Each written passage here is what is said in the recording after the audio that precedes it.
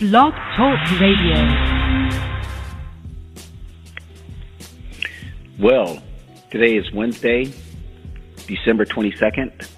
It's 6 a.m. on the West Coast here, somewhere between San Francisco and Sacramento, and it's 9 a.m. on the East Coast, and you're listening to the Real People USA for Real Republican show.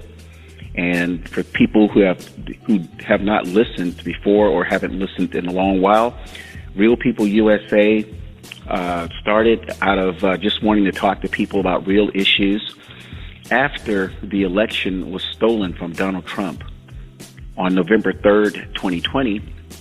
And that led to me interviewing the guest that we have today.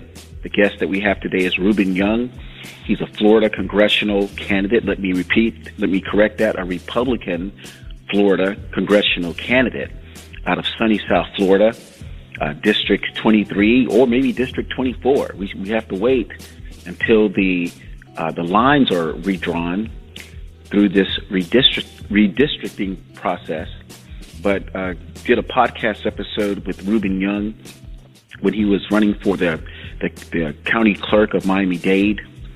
And that podcast episode got almost 1,000 views in 3 weeks, or like 700 views in 3 weeks, and then went over 1,000 views over right before Election Day. Now, unfortunately, Rubin Young did not win his race, or maybe he did. He may have won that race with 278,000 votes there in Miami-Dade, but because of some things we're going to talk about today, we're going to talk about how there's just so much corruption in this process, and people listening might want to say, well, Rick, why are you talking about the dirty laundry, or why are you talking about how the sausage is made on your show? And that's because we want voters to have full disclosure about what happens when they vote or when they think they're voting for a certain candidate. There's a lot of things going on here, so I don't want to hold Mr. Rubin Young up. It's 3 days before Christmas. I know he's trying to get in some work to get some ballot petitions signed so he can be official on the ballots with probably less than like something like 800 to go. So, Mr. Rubin Young, how are you doing this morning? Morning, Rick. Morning. How you doing? Hello to your listening audience. It's good to be back on again. I feel like I'm now becoming a family member, a permanent fixture, and I do appreciate the accolades and the kind and warm conversation that we have. So I'm doing fine, but I just want to do a formal introduction. Again, my name is Rubin Young.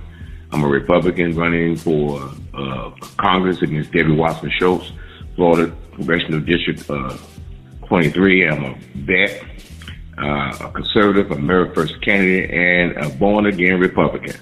So I just thank God that I'm here. I woke up with, I woke up with air in my lungs, and I just feel fine. Thank you, Rick. Awesome. And so when Rubin and I met during the podcast, some months had passed, and then a person we both know in common called and said he needed some help with some external type issues involving his campaign. So I called Rubin, and we just started working ever since then. And that's when I started finding out, well, I should say, I started putting the pieces of the puzzle that I had from other people I have spoken with. See, I'm in California. I'm here in a state where cheating runs amok, and I've seen cheating. I've seen signs of cheating for the last 20 years. So people say, well, Rick, why would you even think that there's cheating? It's just so many things we could talk about here in California. But we're speaking with Rubin. So when I started talking with Rubin, I said, oh, I've seen that before in Sacramento for the election. And Rubin would say something, and I said, oh, I've seen that before. So that one thing led to another, and that's why we decided to work together, and Real People USA began to let the people know what's going on and why Rubin is the most qualified candidate there in sunny South Florida. So, Rubin, there's a lot of things going on today. Let's Go Brandon is still trying to make things worse for the American people, even though his team is telling us that he's trying to make things better. What are your platform items? And we'll listen and go through them, within like 5 minutes, and then we'll take each one and just talk about the platform items, because voters need to know. And by the way, Rubin's website is RubinYoungForCongress.net, RubinYoungForCongress.net. And before we talk about those platform items, I want to let the listeners know that Rubin is working his campaign harder than probably most people I know. And Rubin is working for donations. And we've set up something where if you want to call in, not this particular show, but another platform, if you want to call in and talk to Rubin about the things you're concerned with, you can donate that way. That way you will know that you have talked to the congressional candidate. The congressional candidate has worked by listening to your concerns, and that's one of the ways that Rubin is raising money to do work in his campaign. So, Rubin, if you can, please talk about your platform items. Okay, excuse me, Rick. Okay, so there's a number of things that we need to deal with, especially within District 23, things that's been lacking. And one of the things I pride myself in joining a lot of other voices in the election cycle is that I want to be a strong advocate for small businesses. And let me tell you why. Now, you know that we had gone through a series of a fake pandemic where the so-called COVID virus, shut down a lot of our small business owners. And we know that small business owners are the gasoline for the car. They're the engine for the vehicle. And when you shut down access to people joining and working in their own community, which that's what small business brings to this economy. They bring a wealth of employment to the local person that lives next door to you. So someone has to be the one to take to the floor and to vehemently advocate for the resources that our small business owners need, so we can continue moving forward, moving the car forward, moving the engine forward, and moving our economy forward. So that's why I want to be an advocate, because I don't hear the Democrats at all talking about small business ownership. And that's the thing that I think that we need in my district. We need to support small businesses.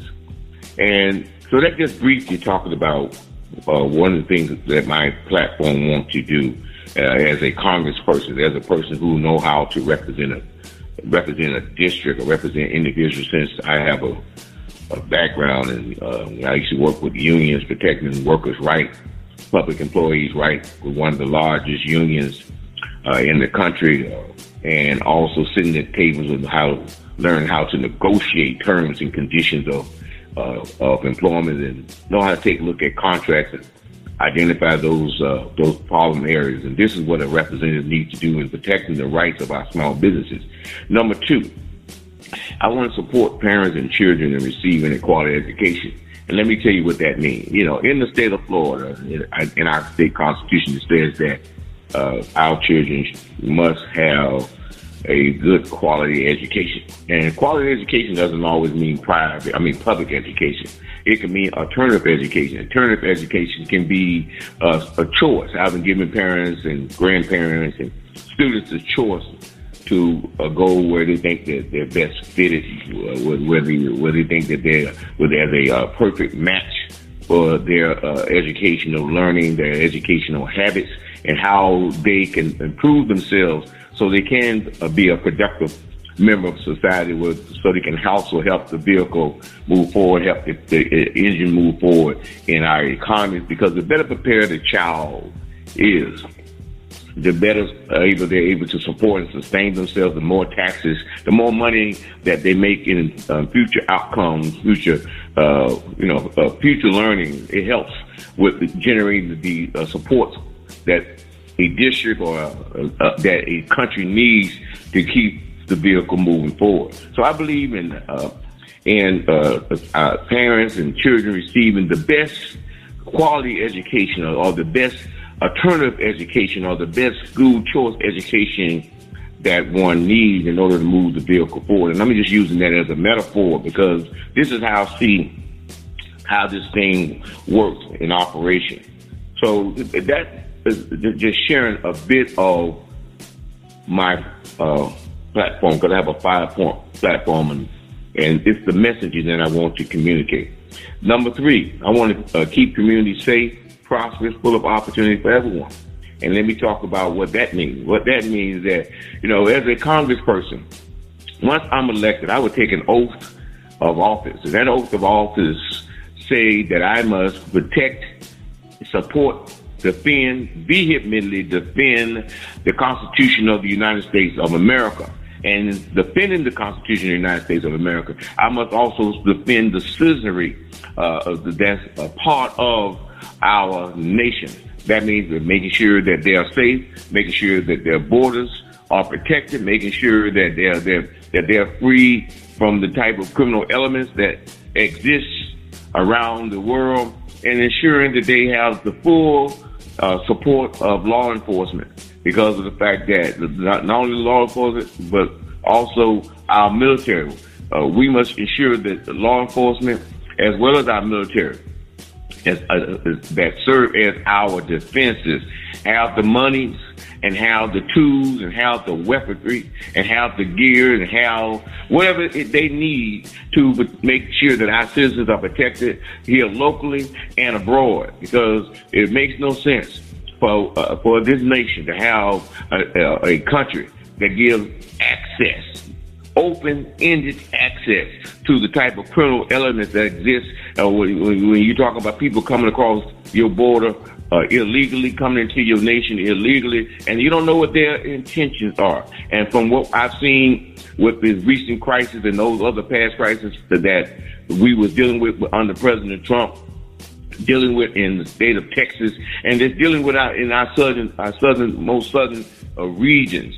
We heard all kinds of horrific stories, how illegals came into this country with bad intentions, and they killed Americans here on our soil, and they was from another country coming across our border. And it's my responsibility, it's our responsibility to ensure that our communities are safe, that our communities are moving forward, they're prosperous, and that there's enough resources. Because being in Congress, and when I used to be a union rep, and I sat at those tables to negotiate, it was about moving resources. It was about setting the tone for the terms and conditions. And this is what we must do. We must look at the best terms and conditions for a community, for a district that our citizens can benefit from.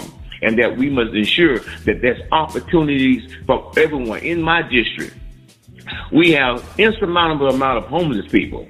We have insurmountable of poverty. We have inner city communities that don't receive the resources from the top. They receive those resources that are left over, those resources that nobody else wants. And then that's what we have in certain communities, and that's not benefiting everyone. Everyone under my platform plan will benefit, and I will ensure that they will benefit under my watch. Another thing I want to talk about, my fourth platform issue, I'm fully committed to the unadulterated U.S. Constitution and the rules of law. What nation have a process, a constitutional process, or a process to enforce its laws, allow individuals to break their laws? And I just wanted to talk about one egregious breaking of our laws. Excuse me. One egregious breaking of our laws. I've got a frog in my throat. Sorry about that, Rick. That's okay. Look, it's not an alligator. We had on January the 6th, where our Congress, under the Constitution, should have came together and tally up the electoral ballots, where those electoral ballots would have determined who our president would be or who our vice president would have been. And that constitutional process under 3 U.S.C. 1 through 15, or the Electoral Count Act, or the 12th Amendment was not followed, was not adhered to. Now that is an egregious violation of our constitutional form of government, because regardless of what Congress felt that took place on January 6th, they had a constitutional duty to fulfill their role under the Constitution. The Constitution did not put any other, process in or put any other manuscript in that dealt with what they said a so-called insurrection. That's not in the Constitution. The Constitution laid out, our constitutional framework laid out the process for Congress to come together on a joint house or on a joint session and then go through those electors that came from the several states, which electors are appointed by state legislatures. The electors are not appointed by a general election, which that's a complete violation of the rules of law. So in dealing with that, Congress violated their oath of office under 18 USC 1918. I believe that's where it came from. 18 USC 1918 was a complete egregious violation of our law. And if we're going to take an oath of office, we must adhere to our oath. We must ensure from the top of government to the lowest form of government that the rules of law are enforced. And Congress, according to the Constitution, Congress has the sole power to enforce our federal laws. And if these federal laws are not being adhered to, then that's a violation of their oath of office, because you cannot change a constitutional process. You cannot change a constitutional form of government without an amendment to the United States Constitution. Any process that's not mentioned in that constitutional framework or that document, Congress cannot capriciously or arbitrarily make a process that's not in that document. So that's what I mean when I'm saying I'm fully committed to the unadulterated U.S. Constitution and the rule of law. So that's what I want to do as a congressman. I want to take that oath. I want to take that oath seriously. I want to look at the amount of oath of office violations, and I want to bring that to the floor. I want to call those type things out, because we must remind Congress why they are there and who they're there to serve, and it's to protect and defend this nation, to protect the citizens, the legal citizens, the natural-born citizens, or those naturalized citizens that went through the legal processes of citizenship, because Congress has the sole power of naturalization, and we are ensured that the legal processes are in place and that the legal processes are adhered to. Number 5, restoring our election process so every legal vote counts. Now, we are under a system of cheating. We are under a system of nation stealing. We are under a system that doesn't adhere to our election laws. And then we are under a system that don't enforce our election law, because the Secretary of State are responsible for the enforcement of our election laws. And then we have these local supervisors of elections who now some parts are calling themselves partisan officers, but they're not partisan, they're nonpartisan. They're state constitutional officers. They are identifying themselves with party, and they're allowing these political parties, which the Constitution, now let's keep this in mind, the Constitution doesn't spell out party. The Constitution talks about citizen participation. Citizens have a right to air their grievances. Citizens have a right to write their congressmen about their concerns. That's under the First Amendment. Citizens have those rights in the first, I think the 10 Amendments, which is called the Bill of Rights. We have a right to bring things to the attention of our Congress. But when you have people at the lowest level of government allowing the process of cheating, they're altering our constitutional processes. They're altering our constitutional form of government. We are allowing local supervisors of election to engage in election thievery. They're changing our nation by allowing non-citizens to be voting in federal elections when, I think, under 18 USC 611, if you are illegal, you cannot vote in federal elections.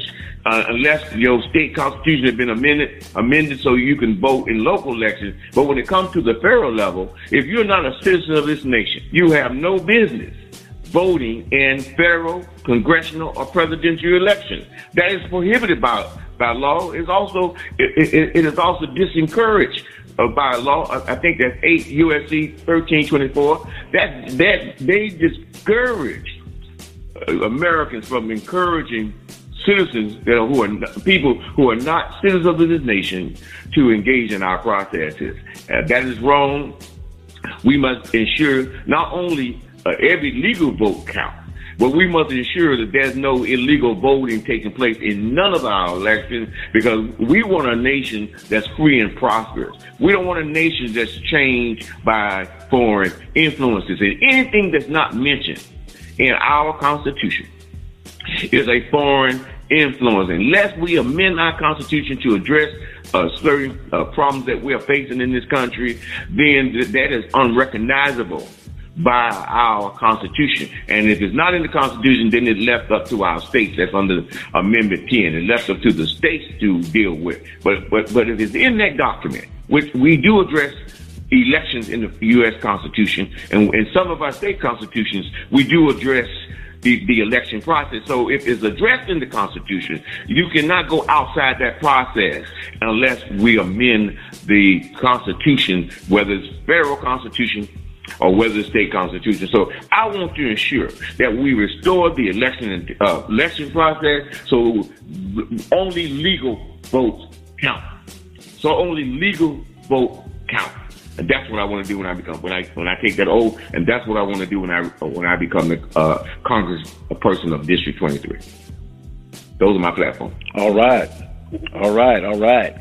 That's Mr. Rubin Young, and listeners, can't you see him, debating, not necessarily debating, but enforcing that Constitution?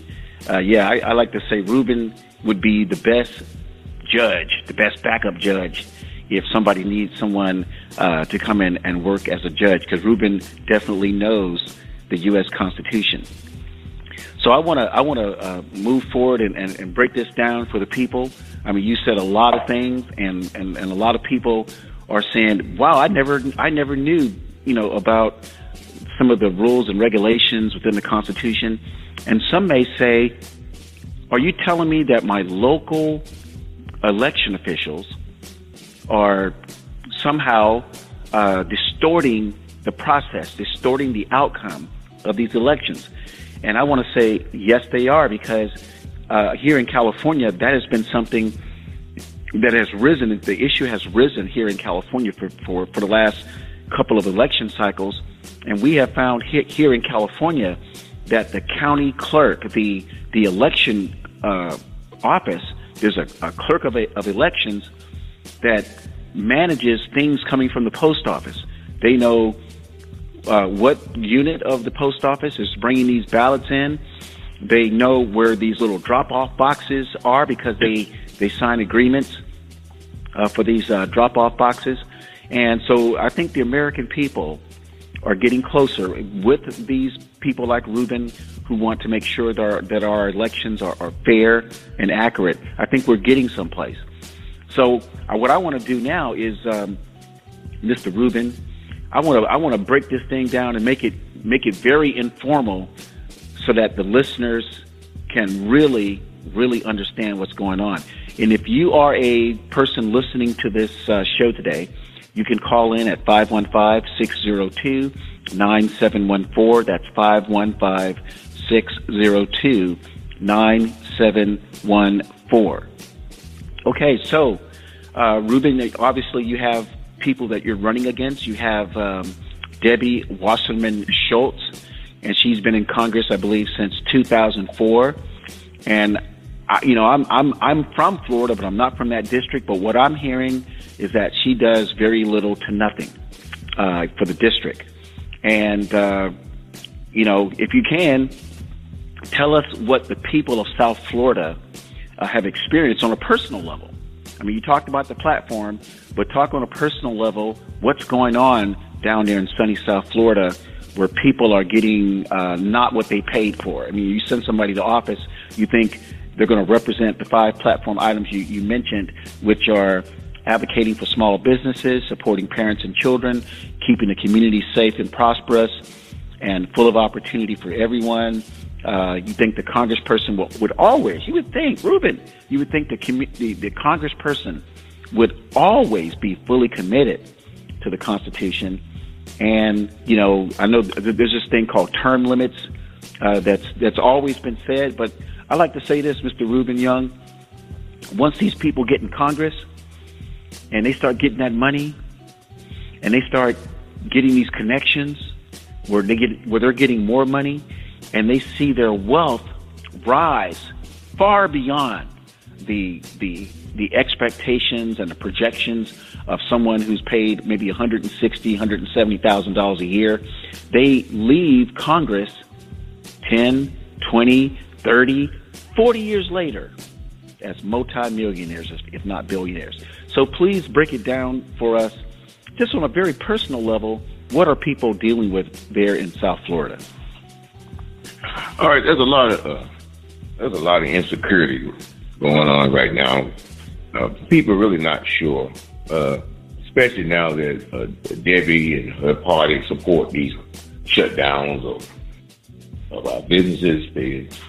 They support forced masking of people here on a large scale, imposing their will, control on our military and some of our law enforcement personnel, our essential personnel, our children, you know, infecting and closing opportunities for our children to be free, to know what freedom is, putting our children in a position where they are in bondage and getting them used to a form of communism.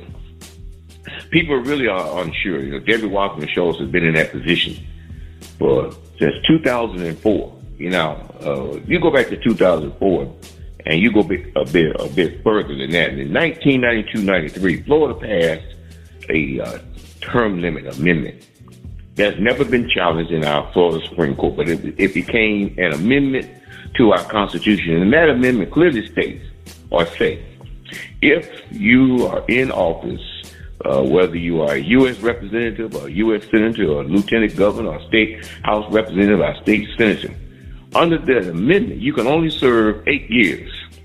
You can serve 8 years, and after the 8th year, you must sit out for 2 years and then come back and rerun. Now, that amendment is still in our state constitution, because I'm in Florida.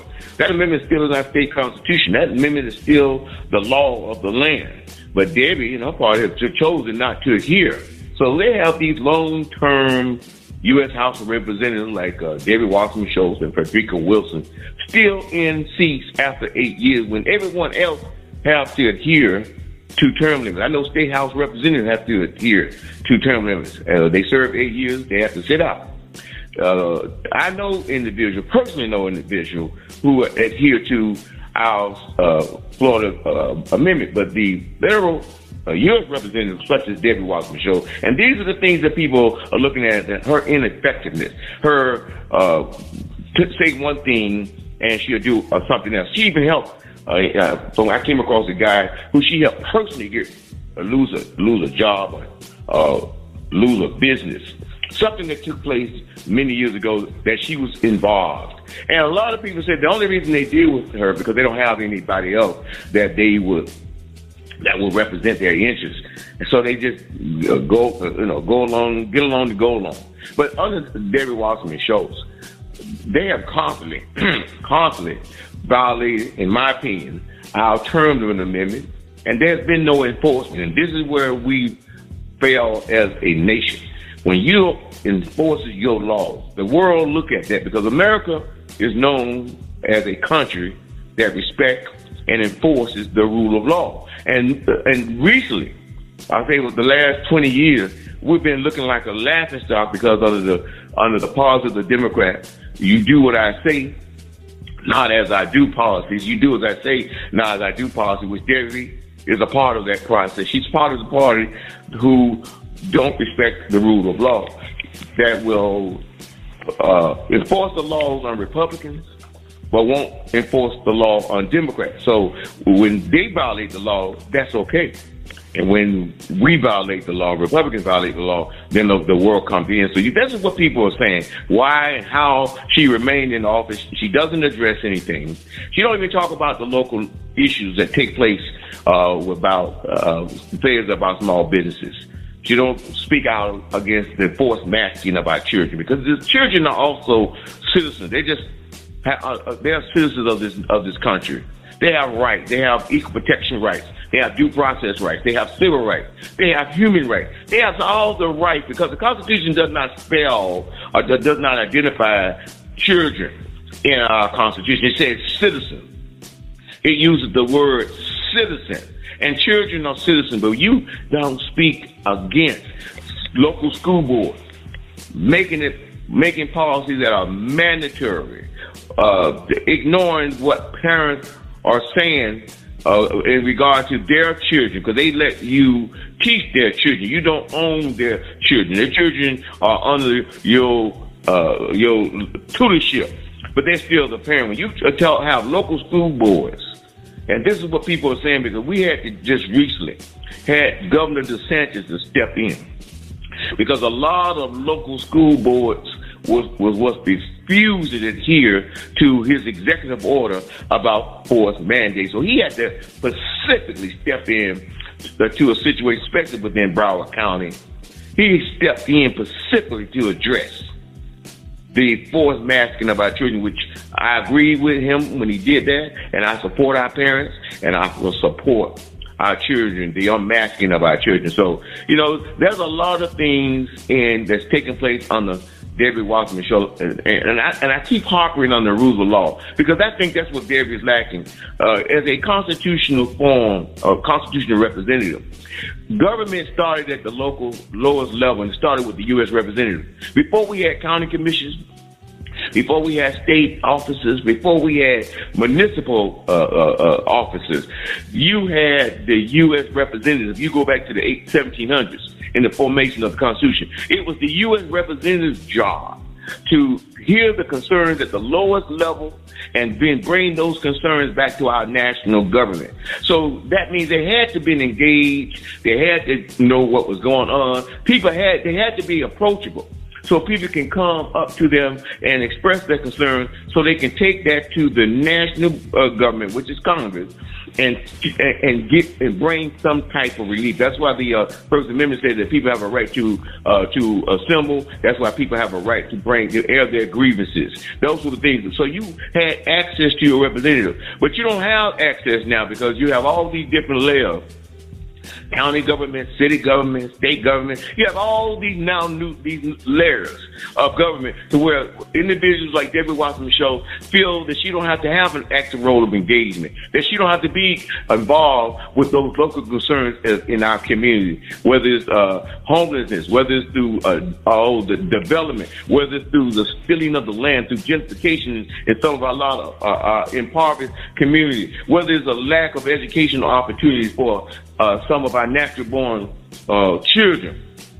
She doesn't feel that she has to address anything. All she has to do is just be there and be square, be there and just get paid. I mean, you can show up to the office and don't have to do one thing. Hard work is what makes this country great. When the chips are down, Americans roll up our sleeves and we get in and become one America. We're not here being all these separate, different nations within a nation. We're one nation. This is one nation under God. And you don't even hear the Democrats talk about God anymore. The only persons, or only group that you hear talk about God are the Republicans, because the Republicans are the protectors of the Constitution. That they are protectors in God we trust, because they protect the religious freedom, because inside the Constitution, Congress cannot make any laws that abridge the rights of religion. Can't even address that, because our founding fathers knew that there was, in order to be a self-governing nation, that you must have a respect for God. God must be in the process, because a lot of those, Ben Franklin and a lot of those guys, they were praying men. They was men of strong faith and strong belief, and you don't have them. This is why our country is falling by the wayside, and this is why now we're being looked upon by the world, other nations, as a laughing stock or a joke. even under our present administration with Joe Biden and all the shenanigans. I think I said that right.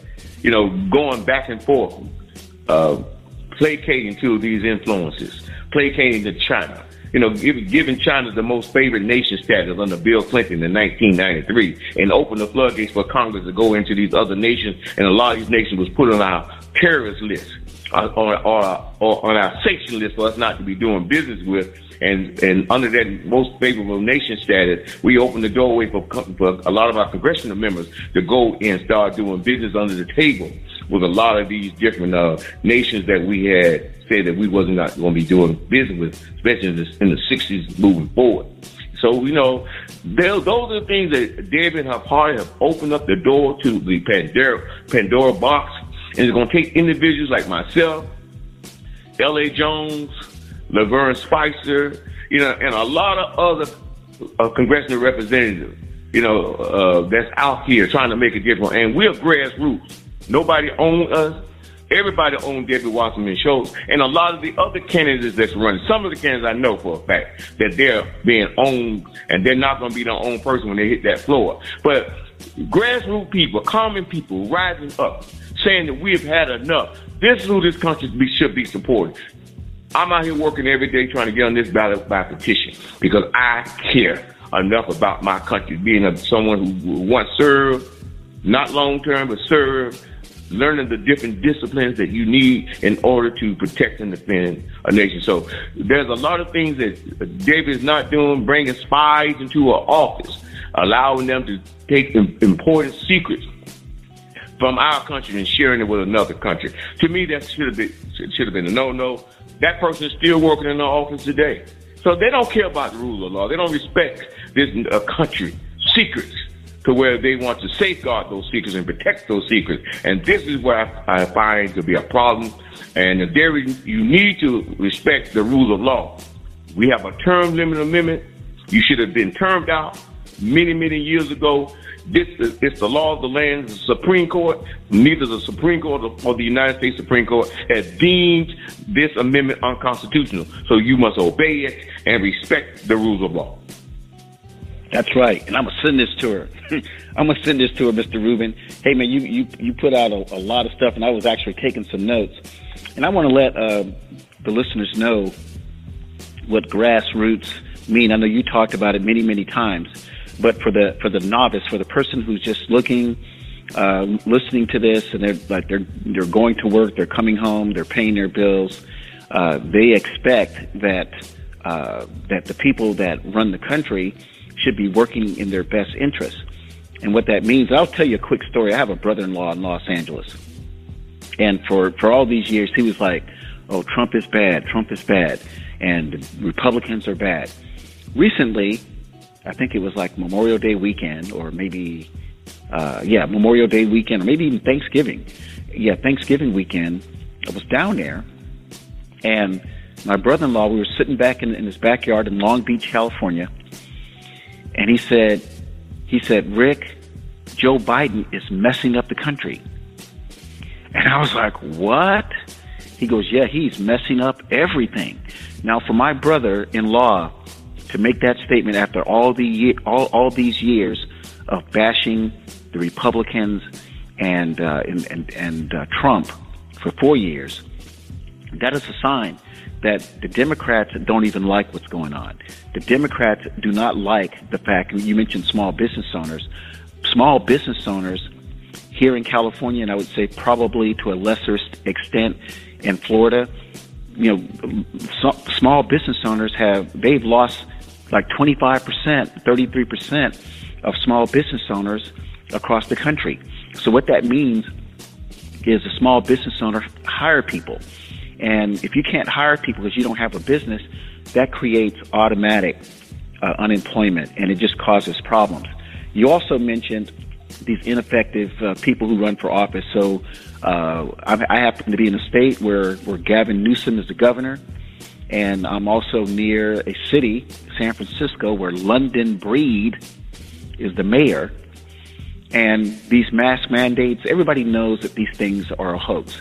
And I'm going to put out a conspiracy theory right here on my own show because it's my show.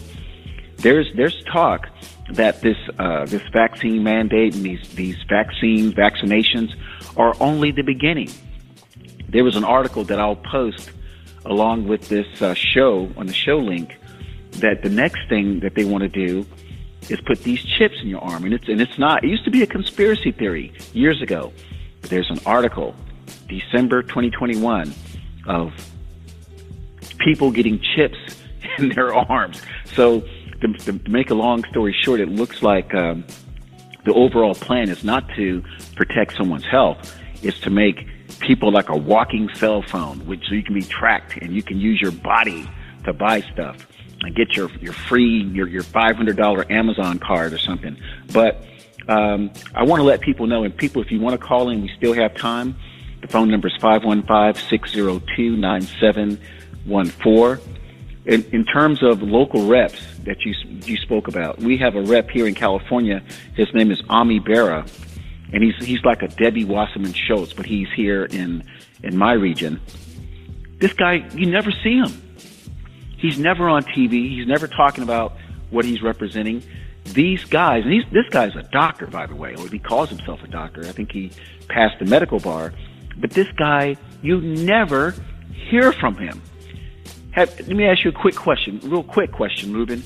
When was the last time you saw Debbie Wasserman Schultz? Wow, that's a good. The last time I saw her is when we had that building collapse, the Chamberlain building collapse. And that was a local issue in a sense on a national level. But every day she was on television, I hadn't seen her in years. I had forgot how she looked. Okay. I forgot.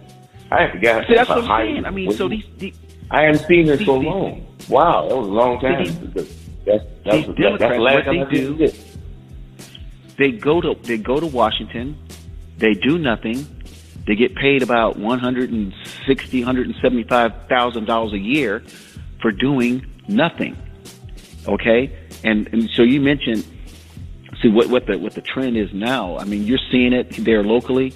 The people, like in your area, Broward, North Miami-Dade, Miami Beach, what they're saying is that, look, we can't get people like Debbie Wasserman Schultz to show up at these school board meetings, at these city council meetings. We have people, the citizens there of Miami-Dade and Broward, going out to fight these battles by themselves because they can't get their local rep to do anything, the local state rep. They can't get their congressperson to even look at it. Debbie Wasserman Schultz is not even looking at some of the things. So a lot of people, and you and I have had this conversation before, it's people like you where your local people can say, okay, we got Rubin Young who's running for office. Let's see if he can help us. Let's see if he can at least be a voice and stand beside us. Because these local reps and these people like Debbie Wasserman Schultz and Frederica Wilson, they're no-shows. They're not doing jack. I mean, there's another word I can attach to jack, but I won't. Maybe I will later on. But I want to let people know something. This is something that in 1991, I wrote this paper in college when I was completing the economics degree. And the paper was titled, "What If Communism Ever Hit America?" So it was a paper where it was an essay, and everyone had to write this paper. And I got an A on the paper, and I got an A in the economics program. But in this paper, I wrote some things about what if America ever transitioned to a communist country. Now, I laughed at everything I put in the essay because I said to myself, oh, this would never happen in the United States. It would never happen. So about 10 years ago, maybe like 2008, 2009, I was calling this radio station, Rubin, and I told the radio station guy, and this is when Barack Obama came into office about 10, 12 years ago, I said, I'm starting to smell something that sounds like communism. So to let listeners know, in 2009, when Barack Obama became the president, he launched this program from the book called Rules for Radicals. That's Rules for Radicals. It's written by a guy named Saul D. Alinsky. And it's surprising that maybe 50% of the candidates they don't even know who Saul Alinsky is. But I'm going to tell people right now what his book is about and how Barack Obama unleashed this content that's from this book that caused the American people to feel that they hate each other and that there's problems. So I'm going to go through eight of the control points for Rules for Radicals, and I'm going to tie each one of those points quickly into why we have problems today.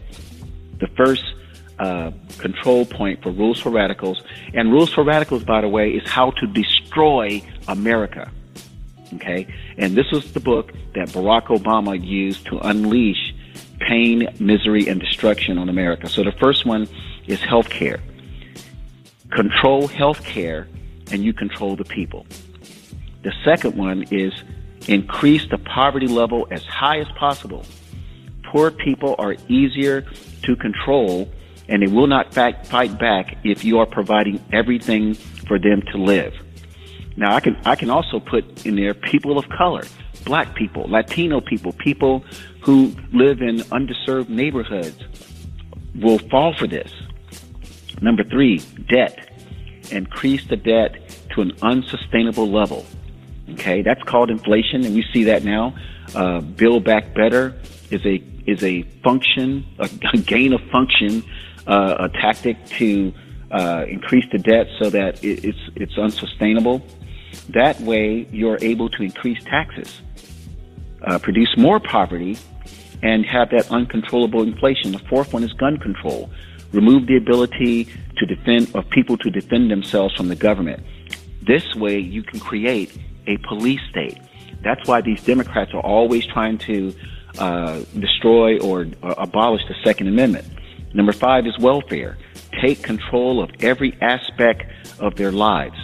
Take control of how they get their food, their housing, and you know definitely about the housing part there in Miami-Dade.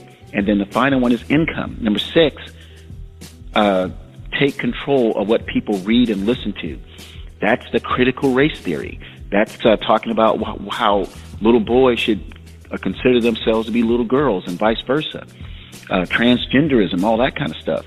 Number 7, remove the belief of God from the government and the schools. And that's been something they've been doing for the last 30 years. When you used to Pledge of Allegiance, when I went to school, I used to do the Pledge of Allegiance every morning in class, in my first period of class. And number 8, divide the people into the wealthy and the poor. This will cause more disconnect and will be easier to tax the wealthy with the support of the poor. And then the newest one for class warfare is the vaccinated versus the unvaccinated. You see, so Barack Obama unleashed this book, and Hillary Clinton was using it too, but Barack Obama, he used this book to manipulate the American people. And so what that means is that all of a sudden you start thinking you should hate the guy that looks differently from you. You begin to hate things in your country, and there's the government standing by the side. Oh, we can fix that. And yes, you're right, because you have the right to hate something.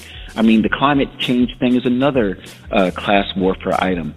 So Rubin, we got 12 minutes to go, and I just want to have you talk about how people, not in closing, but how people can contact you through your website, RubinYoungForCongress.net, and also how people can support you. Because, to do this type of work, people think, well, to run for office, don't call me, I'll call you.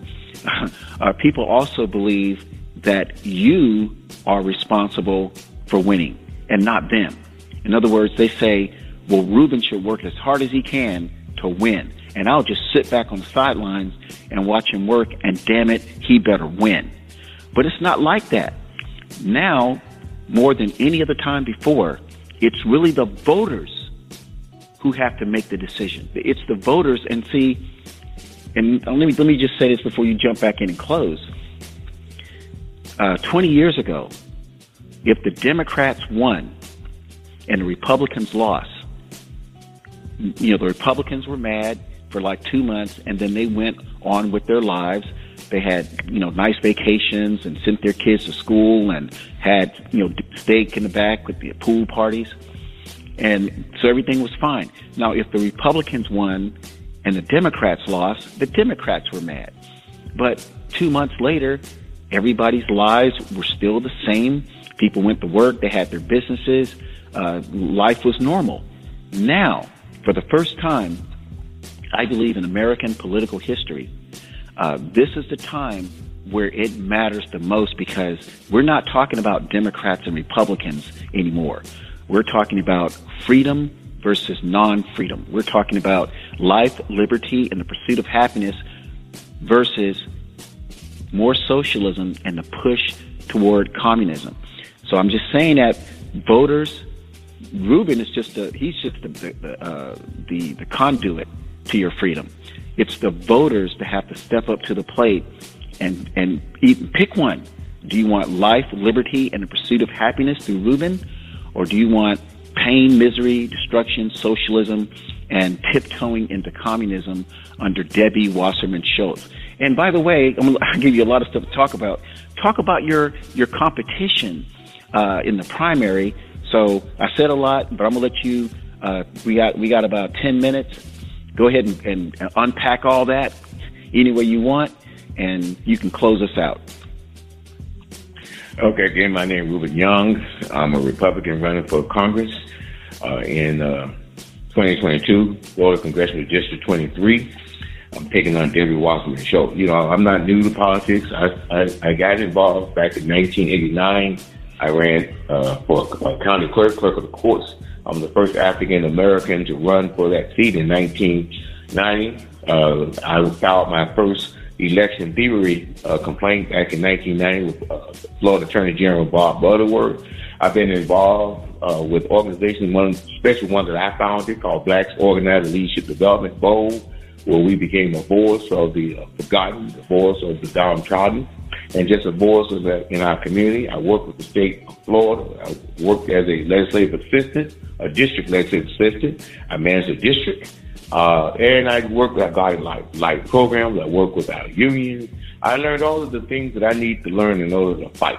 I'm a team player, served in the military, and walked away from the Democratic Party proudly. And now I am free because I believe in freedom.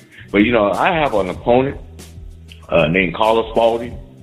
She's a professional candidate, and she's been running for this seat since 2015. She started off as a Democrat. That didn't work for her. She went into became an independent. That didn't work for her.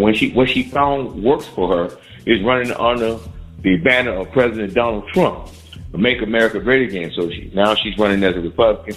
You never see us take a stand for anything. You never see us speak out on anything, and you never see her do the things necessary in order to move this country forward. But yet she's in a race where she raised a lot of money from various sources. You don't see her even campaign. You don't see her shake hands. You don't see her engage or kiss the babies.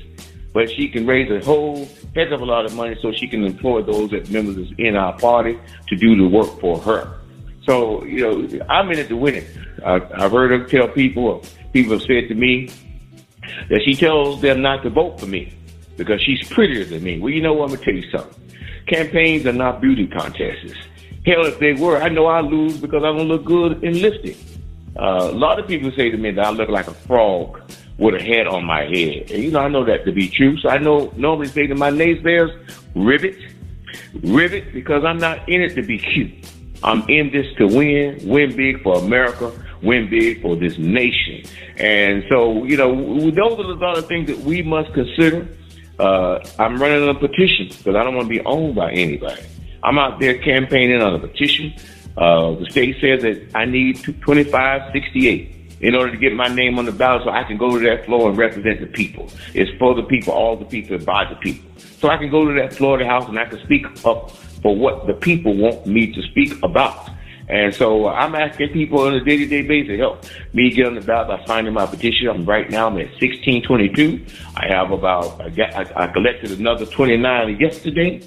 I have 36 that I mailed out already. So we're getting closer to our goal.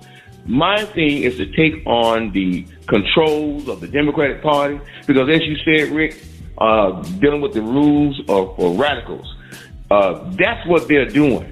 And if we don't wake up and start dividing this nation by party, by saying because you're a Democrat or you're a Republican, I can't give you support. But what about us being Americans?